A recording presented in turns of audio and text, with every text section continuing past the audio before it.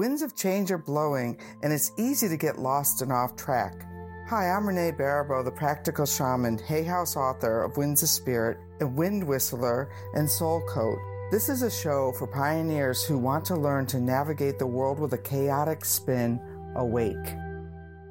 Welcome to another week of the Practical Shaman podcast, and today started out with a little giggle about my new power animal that came to me a couple of weeks ago, and it was a lion. And I was kind of looking for something a little more angelic at this point in my life, and the lion looked up at me and said, "But I can fly." And that's kind of the kind of conversation we're going to have today about flying. And I have a wonderful guest, and her name is Marti Spiegelman. And she brings over 4 decades of specialized training in shamanic traditions and related fields to her current work as a leadership advisor, executive mentor, and shamanic teacher. She is the founder of Shaman's Light, a professional level shamanic initiation and mentorship program dedicated to the evolution of consciousness and the creation of abundance through passion-based work. Marti holds an MBA in biochemistry from Harvard and an MFA in graphic design from Yale. She also has advanced training in psychology, anthropology, and neurophysiology, and she is initiated to shaman traditions in Peru, West Africa, and the Himalayas. Marti's insight into our uniquely human capacity to create, evolve, and thrive provide the inspiration for the training programs and lectures she offers around the world. Wow. It's always just such a gift to speak with you. And we go way back. Marti was one of the first Desert Holistic Network members, and we were really early adopters in 2005, thinking the whole world was ready for what we had to offer, and I don't know that they were, and sometimes you still wonder if they still are, but here we are, still talking about it. Yeah. Sometimes I can't figure out if I was born 100 years too soon or 100 years too late. Exactly. When the Winds of Spirit, I thought, okay, now there's this book and it's going to be right on time, right? Right. And then, I get a little message from the Winds. Well, why do you think you had to learn how to wait when your restaurant was 10 years ahead of its time and your holistic network was 15 years ahead of its time? We just thought you'd be great for waiting. Well, it's interesting about time, because I think a lot of people, when we were coming up through the ranks, a lot of people were rushing at this. And as you said, we all thought everybody was ready for it. And that dissipated. People really, really weren't ready. And I see a lot of this, people really rushing in and wanting to say something and getting stuff out there. And then it feels like we're being asked to wait. But I think what is actually going on is that we're being forced into a different relationship with time itself. It isn't about being here and getting there. It's about, the image I always have is that modern consciousness runs on flat maps. And so we're at point A and we have to get to point C by going through point B. And when we get to point C, we start over. But I think what universal consciousness is doing is kind of unfurling the map into 3 dimensions. So instead of us being horizontal, it's saying, no, you don't travel this way. You be the axis this way. And spirit and the universe runs through you vertically and comes out of you like a fountain. And so you spread in all dimensions in the world. So you don't have to go anywhere, but you do have to learn how to be upright and let these dynamics work this way. That is so interesting, because a couple weeks ago for the summer solstice, I did this exercise about a wind spin. And somebody goes, "Oh, no, that's like a process somebody else taught years ago." And I'm there like, no. And I couldn't put it into words that it was the vertical clearing instead of the pulling out horizontally. And you just gave me like fuel for the next book, so I'm thrilled. Thank you. Fantastic. And so both you and I agree that shamanic wisdom and is practical wisdom. Mm-hmm. And so let's talk a little bit about that, because one of the things people like to do is separate. I'm now doing my shamanic work and I'm now doing my personal work. And no. Mm-hmm. Once that separation dissolves, the everything is possible. Right, exactly. People say exactly those kind of things to me. And I say, the first thing I say is, let's take out the word shamanism. because I think that that creates a kind of separation. People say, I'm this or I'm that. I'm this or I'm that. That's why they have to do their shamanic work here and their other stuff there. The people that we moderns call shamans, the shamans were simply the keepers of consciousness of their culture, their village, their culture, depending on their role in the larger collective. They were the experts in using perception and awareness to maintain well-being in their villages and in their countries and throughout their culture. And the really great shamans, I'll continue to use that word just for convenience, but the really great shamans were not only in charge of their current time and consciousness and well-being, emotional well-being, social well-being, the well-being of the crops and the herds, everything. They were in charge of creating continuity, of bridging the wisdom forward. So the next generation would have it, the next generation would have it. And not just the same wisdom, but as each season passed, they would learn things. This is what humans do. We discover, we learn things. So they would add to the wisdom base. They wouldn't replace wisdom. They would add to it and evolve it. And this was passed on. This continuity of conscious living, well-being, is what quote unquote shamanism is really about.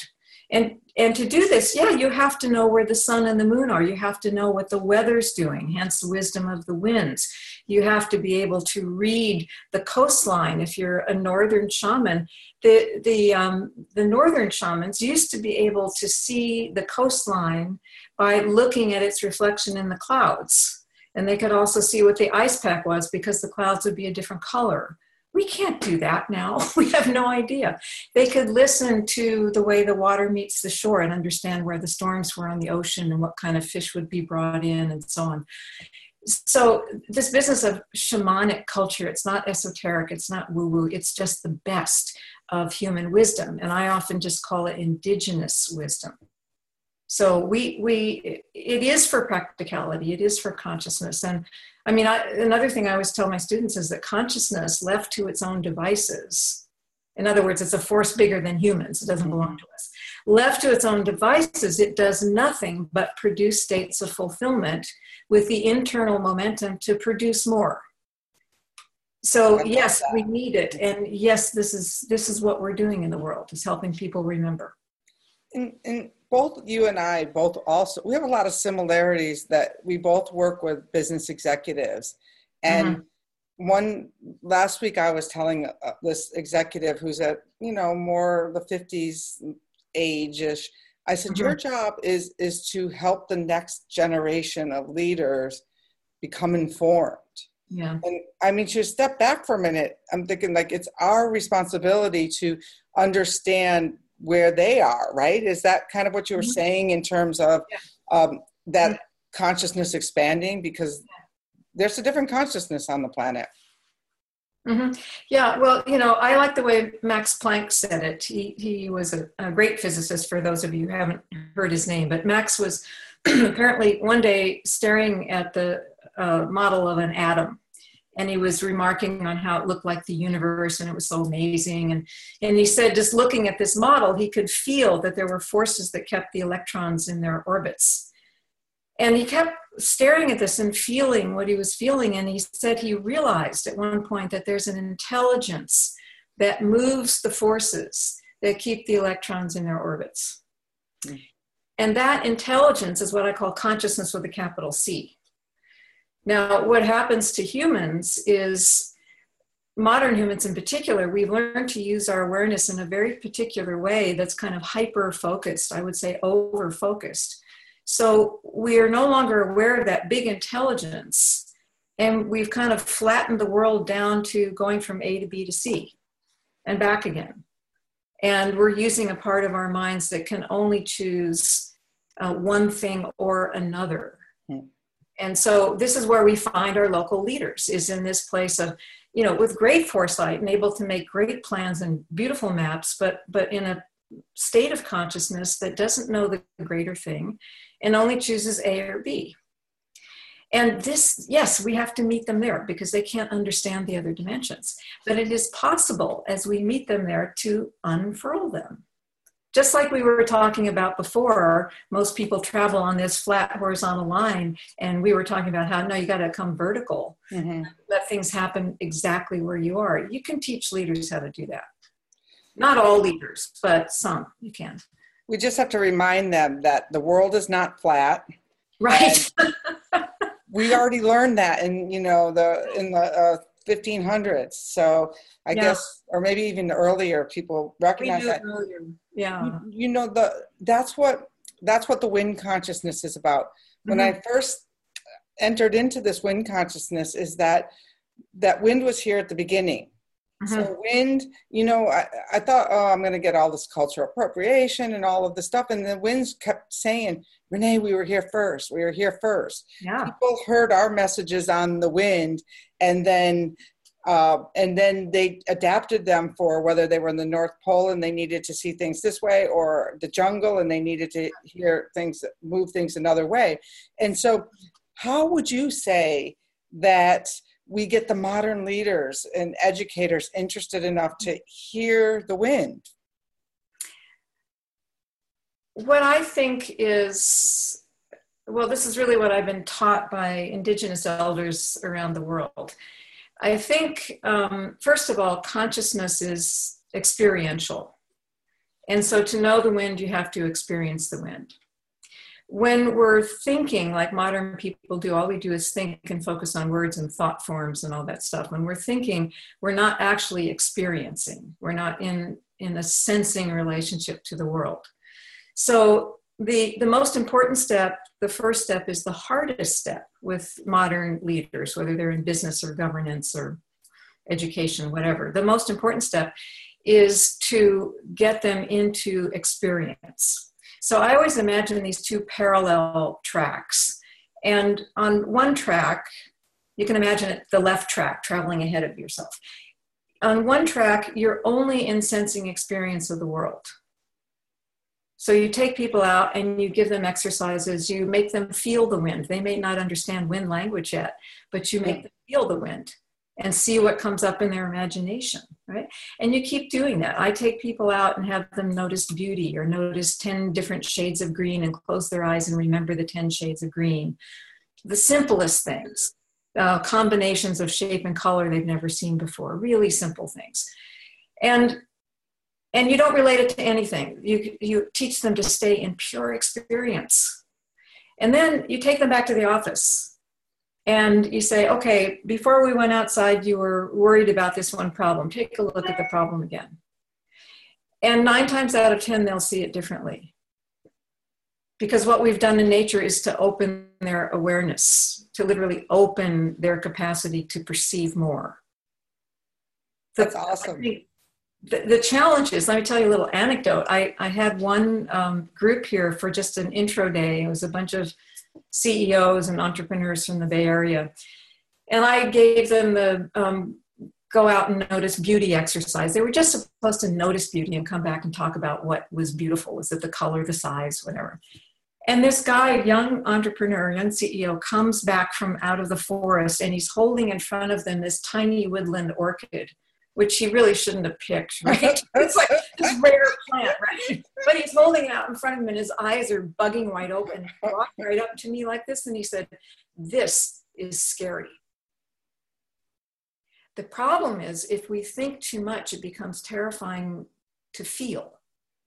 But this is the first hurdle, is actually, and what we're doing is we're opening people to the human nervous system, which is quite miraculous.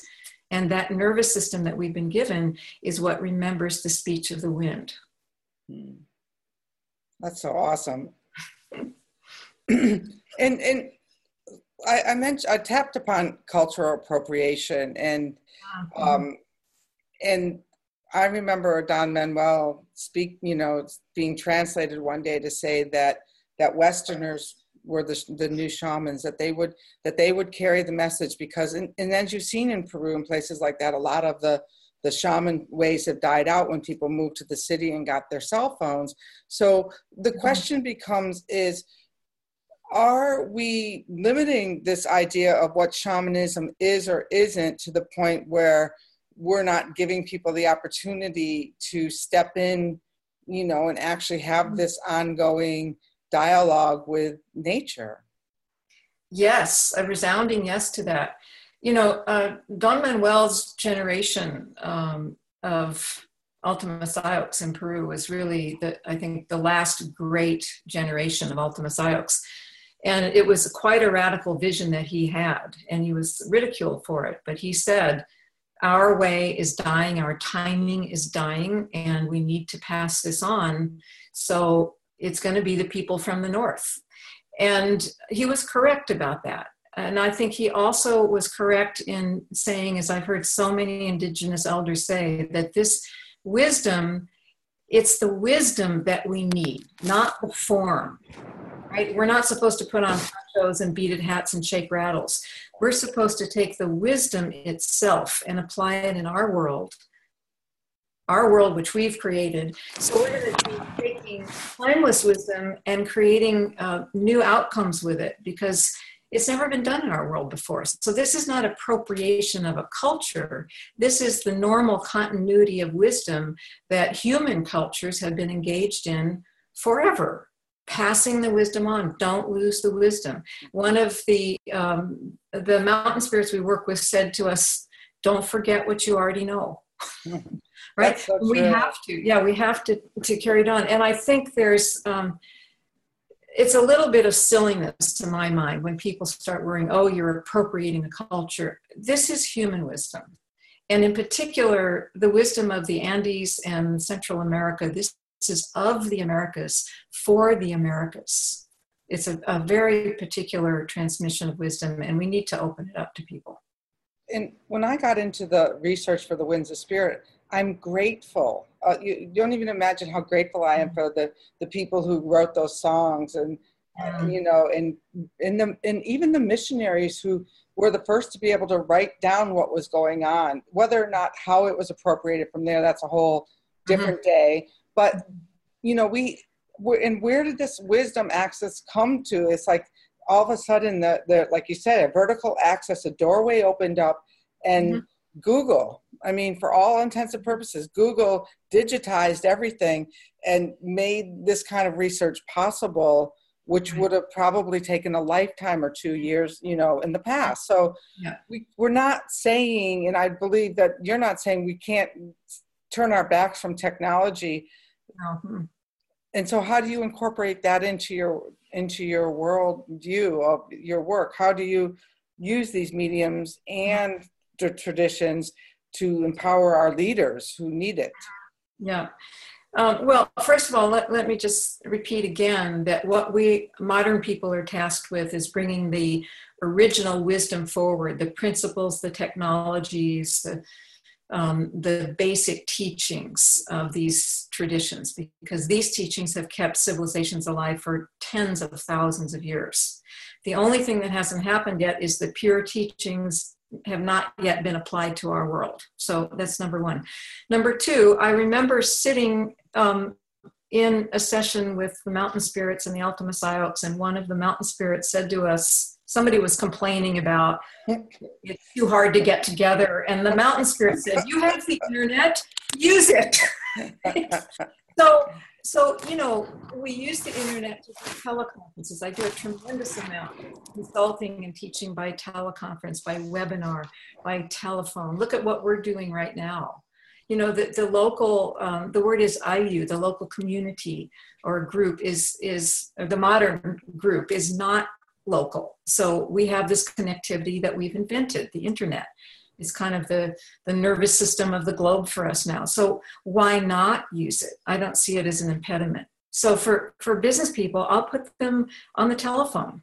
I say, you don't even have to drive to see me. Let's get on the phone. I'll teach you over the phone. You talk to me over the phone. We can do screen sharing. I think that the internet is really important because there's so many people on the planet. One of the things that we have that no indigenous culture has had is the scale of population and the scale of the reach that we have. So we need to weave in our capacity with modern technology, but not use it to erase the original technologies of consciousness. They go together. give some people some, some simple tools. And you kind of did with what you did with the executives, like going outside. But we might have some people who think like, oh, what are they even talking about here? So where would they start?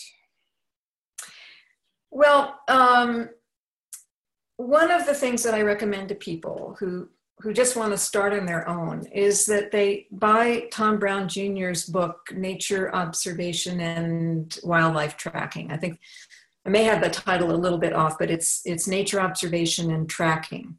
And in Tom Brown's book, he has collected from his Native American sources, but I know that these are found around the world. He has collected the basic sensory exercises that all Indigenous people use to train their children to know the world.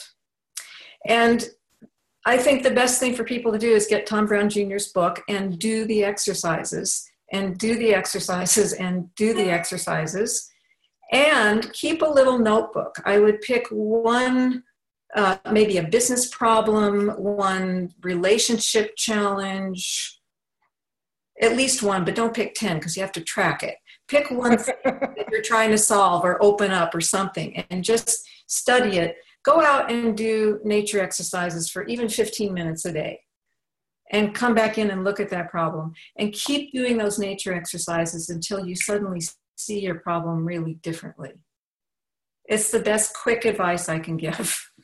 And there's an exercise in Winds of Spirit called a wind walk, where you actually go outside your door, ask a question, wait until you feel the wind in some form, whether it's your own breath on a hot, stymied day or, a gust, and then just walk. Put your question aside and walk. And sure enough, you're going to know by the time you walk a quarter of a mile or a block a little bit more. And I think that they're so simple that we sometimes overlook that these magical messages. A recent podcast was with a mother who's doing a nature-based homeschool. Oh, great. And her children are wind whistlers. When they heard it, they just loved it, So I think that if we can inspire and awaken that breath of fresh air in young people, and I think some of them already have it, although we have time for another question. And the one that I would like to ask you is, I think that we're having a crisis of faith in this country at a global level. And do you agree with that? And how do you think that shamanism or indigenous practices can help restore us to our humanity? We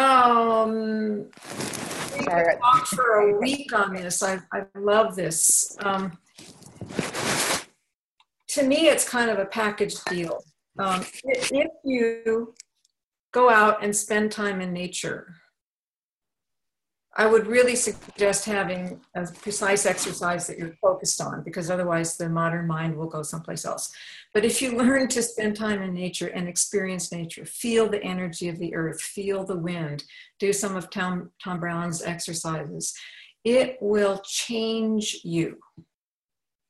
It's really a package deal, because those exercises, what they're doing is changing how you use awareness. And so it changes what you are aware of and what you are in relationship to. I think we could say there's a crisis of faith in our country, but I also think if you look at what is working, there's a tremendous amount of consciousness rising. Yeah, if we look at things that we may not like so much that are going on, it's such a compression of consciousness. Consciousness is a really big force, and it's going to bust out. And it will bust out in people doing the right thing. It will bust out with new energy. And so I kind of think this is the big compression that we needed in order to burst through to the next level. But going back to nature, this is what all Indigenous people will say: you can't forget the earth. You have to be in relationship to the earth. Now, a modern person takes that as some sort of directive and says yes or no to it. But actually what happens to the human heart and soul when you give yourself the opportunity to learn how to feel and experience nature without thinking, No thinking, no naming, no judging, no storytelling, pure experience through the senses, energy, light, color, shape, whatever it is, scent, wind. It changes your consciousness. And then you become a person who is connected collectively, connected to the greater thing. And then your decisions, your priorities, your heart is all geared to the things we're looking for, which is love and collective abundance and evolution.